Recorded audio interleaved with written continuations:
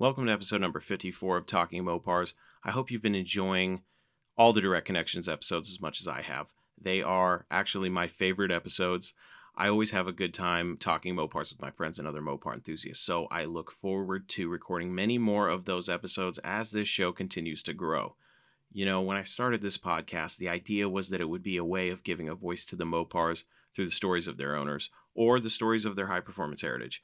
It's been nearly a year since I started this podcast, and as I close in on the first anniversary, I can't help but be extremely grateful. I'm grateful that I have an outlet to share my love of Mopars, and I'm grateful that I have you guys as listeners.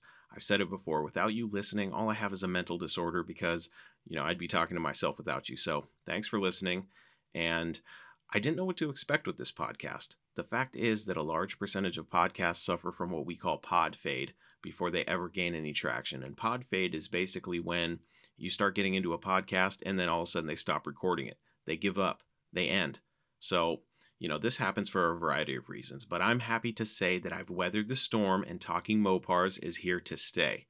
So, before we get this show on the road, I want to say that I've gotten nearly all of the listener stories organized now, and now I think that I know whose story hasn't been told, and I'm happy to announce that I'm finally going to be catching up here in the next few episodes. I know this has been a long time coming, and I know I keep saying it. This time, it's actually going to happen.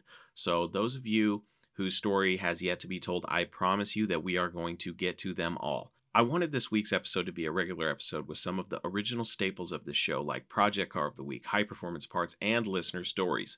I feel like it's been a while since we've done one of these, so that's what we're doing today.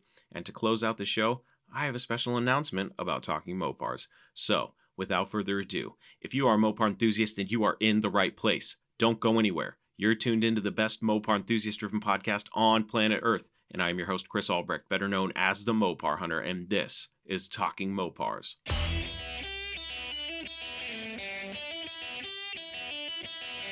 You're listening to Talking Mopars with the Mopar Hunter, your direct connection to all things Mopar.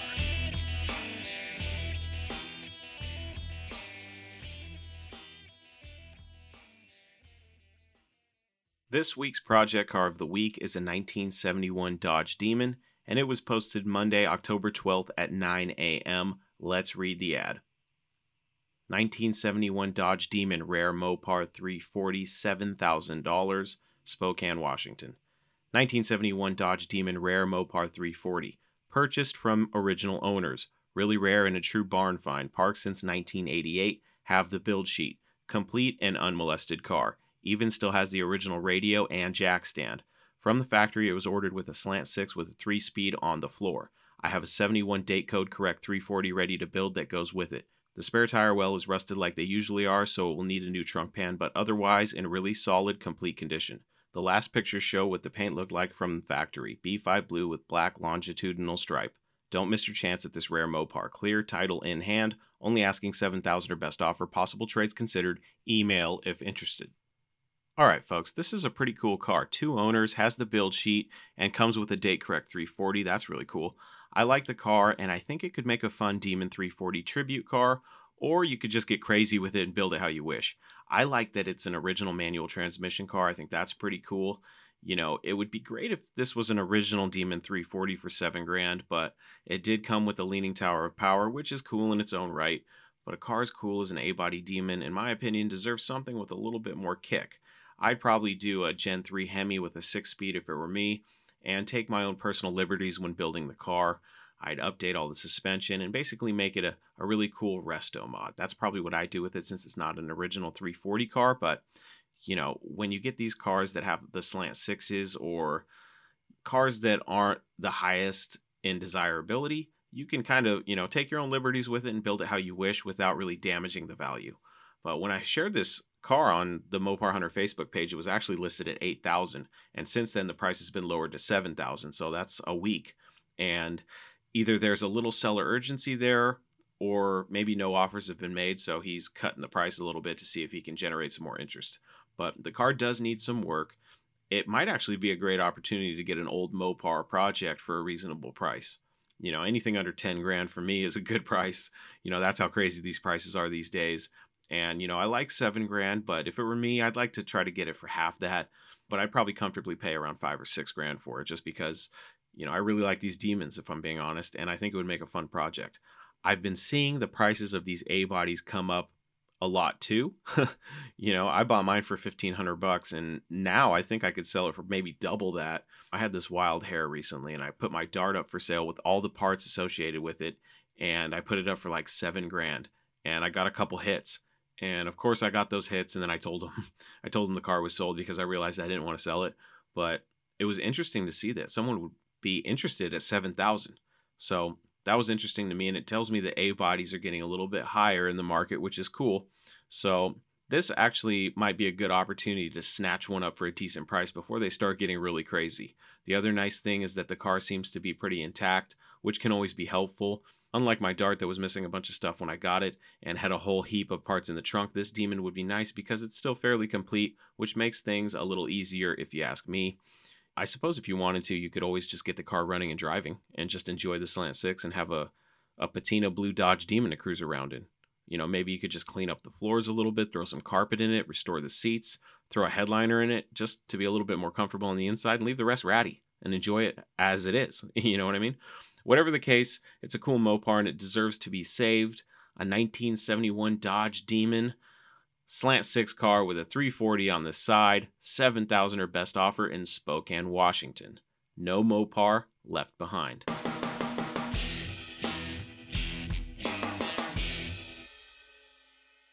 This week's high performance part was sent in to me by a guy named Kyle. He suggested a Dodge Charger from the movie Out Cold.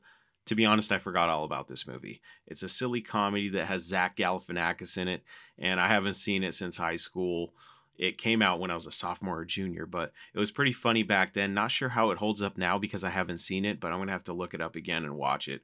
But the Charger in it is actually pretty funny. It's a 73 or 74 Charger SE, at least that's what it appears to be, and it actually has a snow plow hooked up to it and has some lift shackles in the back, giving it that super aggressive raked stink bug look. It's a pretty funny Charger, but a perfect addition to this movie. If you haven't seen the movie and if you like silly, like stoner comedies, go check it out. I definitely wouldn't mind having that Charger to plow some of the roads around here locally when the snow gets dumped on us.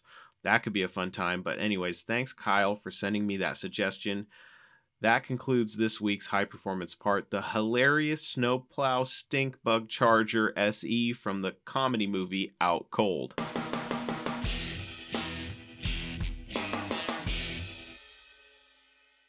Okay, my friends, Listener Stories is back, and we are reasonably close to being caught back up.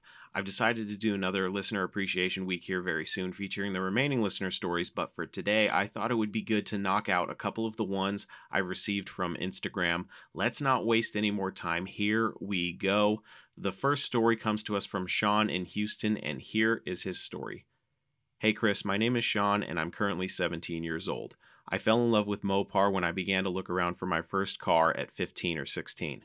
I settled on a 2010 Dodge Charger SE, not a Hemi sadly, but even with the V6, that car has sparked my obsession and addiction with Mopar. I love those cars to death and have learned so much in the last 2 years. I came across your podcast 2 days ago and have been listening to you while at work. I'm currently on episode 10 and I really enjoy the episodes you put out. Keep up the great work. I'm also from Houston, Texas. I forgot to add that. In one episode, I remember you mentioned that you hope to see and hear from more younger Mopar fans, so I decided to reach out. Kids like me will keep the addiction alive and well. So that was the first message that Sean sent me. He also sent me another one, so I'm going to go ahead and read that one here too. Here is Sean's second message to me. Hi Chris, hope all is well, man. Finally listened to all 42 of your episodes. As a kid who's growing up around modern Mopars, I know much more about them than the older ones. But thanks to you, it's really opened that door and gave me the learning experience I wanted when it came to vintage Mopars. Just wanted to thank you for being such an inspiration to the teenage Mopar addicts such as myself. Hey Sean, I appreciate you listening and the kind words. It's really great to hear from the younger Mopar enthusiasts out there. I think the hobby is in pretty good hands. And let me say that any Mopar as a first car, Sean, is a good thing, whether you have a Hemi or not, so hold your head high, buddy. I'm sure you will have a Hemi someday, and I hope to hear the story of that. But it's nice to hear that although you'd rather have a Hemi, you are still happy to have a Mopar. That's always a great thing. To hear someone say that I'm an inspiration to younger enthusiasts is truly an honor, man, and something that I will proudly embrace. If I can help the younger enthusiasts learn even just a little bit about Mopar history, I feel like I've done a good service for the Mopar community. So I'm going to keep doing what I'm doing, and you guys need to keep listening, all right? Thanks, Sean, for sending in your story. When the time comes to upgrade your Mopar to one with a Hemi, or maybe you get a classic Mopar project, I hope you'll reach back out to me and tell us your latest story. Thanks again. Our next story for today comes to us from Scott Howell. This is an old one, much like the other ones that we're going to be sharing here in the coming weeks. I apologize to you all for not getting around to your stories sooner. And, back to Scott here. This is one of those stories that I love to share. So let's go ahead and read Scott's story. Hey, Chris, just wanted to share my story with you, brother. It was 2015, 3 days before Thanksgiving. I had been looking for a 1968 to 69 Dodge Dart, and my grandpa called me about a 67 Plymouth Valiant Signet 225 slant 6 with a 3 on the tree. At the time, I barely knew what a Valiant was. One phone call later to the seller, and we were off to see the car on Thanksgiving Day before our family dinners. We took a battery and a little bit of gas just for good measure.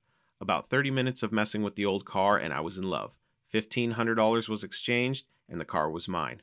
Fast forward 3 years, we had gotten the car running and roadworthy. A nice set of secondhand rallies wrapped in Cooper tires, new plugs and wires, and rebuilt the carb. I did all the bodywork and painted the car, as I am a professional painter in the collision industry here in Charlotte, North Carolina. The car underwent a beautiful transformation, and I fell in love with a car I hardly knew what it was when I bought it. Now my 3-year-old and 2-month-old son love riding in my car. Thanks for all you do for us Mopar guys. Keep it up, sir. Scott Howell. Hey, Scott, thanks for sharing your story. Great story, my friend. I think it's great that you ended up with a Valiant. They are one of those Mopars that, frankly, just don't get the respect they deserve. Valiants are cool. You did a fantastic job on the body and paint work. I saw the pictures, and it's great to hear that your kids love riding in the car. Hopefully your love with the car will inspire them and, get them involved in Mopars like their dad. I am curious if you have any future plans for the Valiant, or if you're just going to leave it and cruise it as is. It's not too often that you see a restored Valiant on the road, let alone one that retains the original slant 6 and 3 on the tree. It would be interesting to hear if maybe you have plans for a V8 swap of some kind, but either way, it's a cool car, Scott. I'm glad to see another one saved. Thanks for sharing your story. That's it for listener stories, folks. If you have a story that you want to share on the show, I promise it won't be months before I read it this time. There are a couple good ways to do it. One way is by sending an email to chris@talkingmopars.com, and the other is by leaving your story on my voicemail for me to play on the show. You can do that at 209-28-MOPAR. That was listener stories, and there are plenty more where those came from, and we will be sharing those on some upcoming episodes.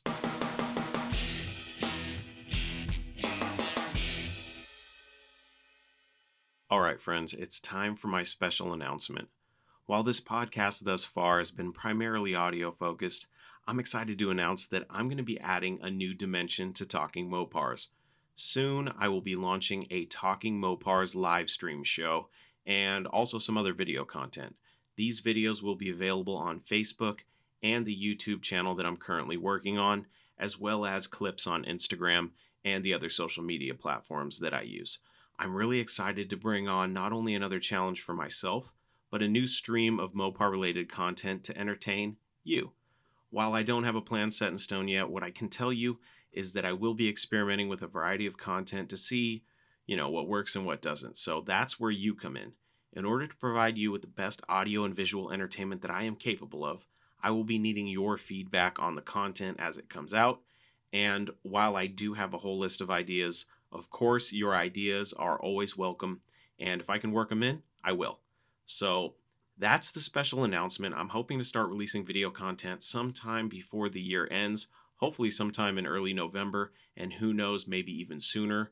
The fun thing about live streaming is that the Direct Connections episodes that I do when I have guests on the show, you'll be able to tune in live and ask questions and interact with myself and the guests. So I think that's going to bring a really fun dynamic to the show, and I'm super excited about it. The video thing is going to be a whole new fun learning experience for me, and I look forward to having you all along for the ride, so stay tuned. That was my special announcement.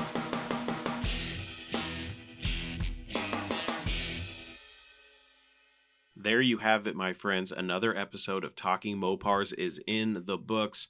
For more information about this podcast or to listen and subscribe to the show, please visit TalkingMopars.com. And don't forget that you can send me your Mopar stories, questions, comments, complaints, suggestions, and everything else on your Mopar addicted mind to Chris@TalkingMopars.com. Or leave me a voice message on my voicemail box at 209-28-MOPAR to hear yourself on the show. One last thing, if you'd like to help support Talking Mopars, you can do so by ordering some Talking Mopars merchandise. It's not a requirement, but it is much appreciated, and it helps me keep the lights on around here. Check it out. If you jump on over to TalkingMopars.com and in the menu click on Talking Mopars merch, you will automatically be linked to the merch shop where you will find all the current Talking Mopars merch, like t-shirts, hoodies, sweatshirts, stickers, mugs, and more. The best part about merch is that by ordering products, not only do you help support Talking Mopars, but you also get something cool in return. But maybe merch isn't your thing. If that's the case, you can also support the podcast by subscribing to the show and leaving me a rating and a review. I'd really appreciate that as well. Special thanks to my friends over at HemiPages.com and DIYHemi.com. Both companies are good people and good friends of mine, and any friend of mine is a friend of yours. So go give them some likes and follows on social media, and also be sure to give their websites a visit as well. Also, for the Build Mopar project, we are now in the middle of the vote for the front suspension. So, to cast your votes on what suspension will be going on the front of the 1968 Dodge Dart Superstock Tribute car with the modern Hemi, go to buildmopar.com and cast your votes today. That's it, my friends. Until we talk again, I am your host, Chris Albrecht, and that was Talking Mopars.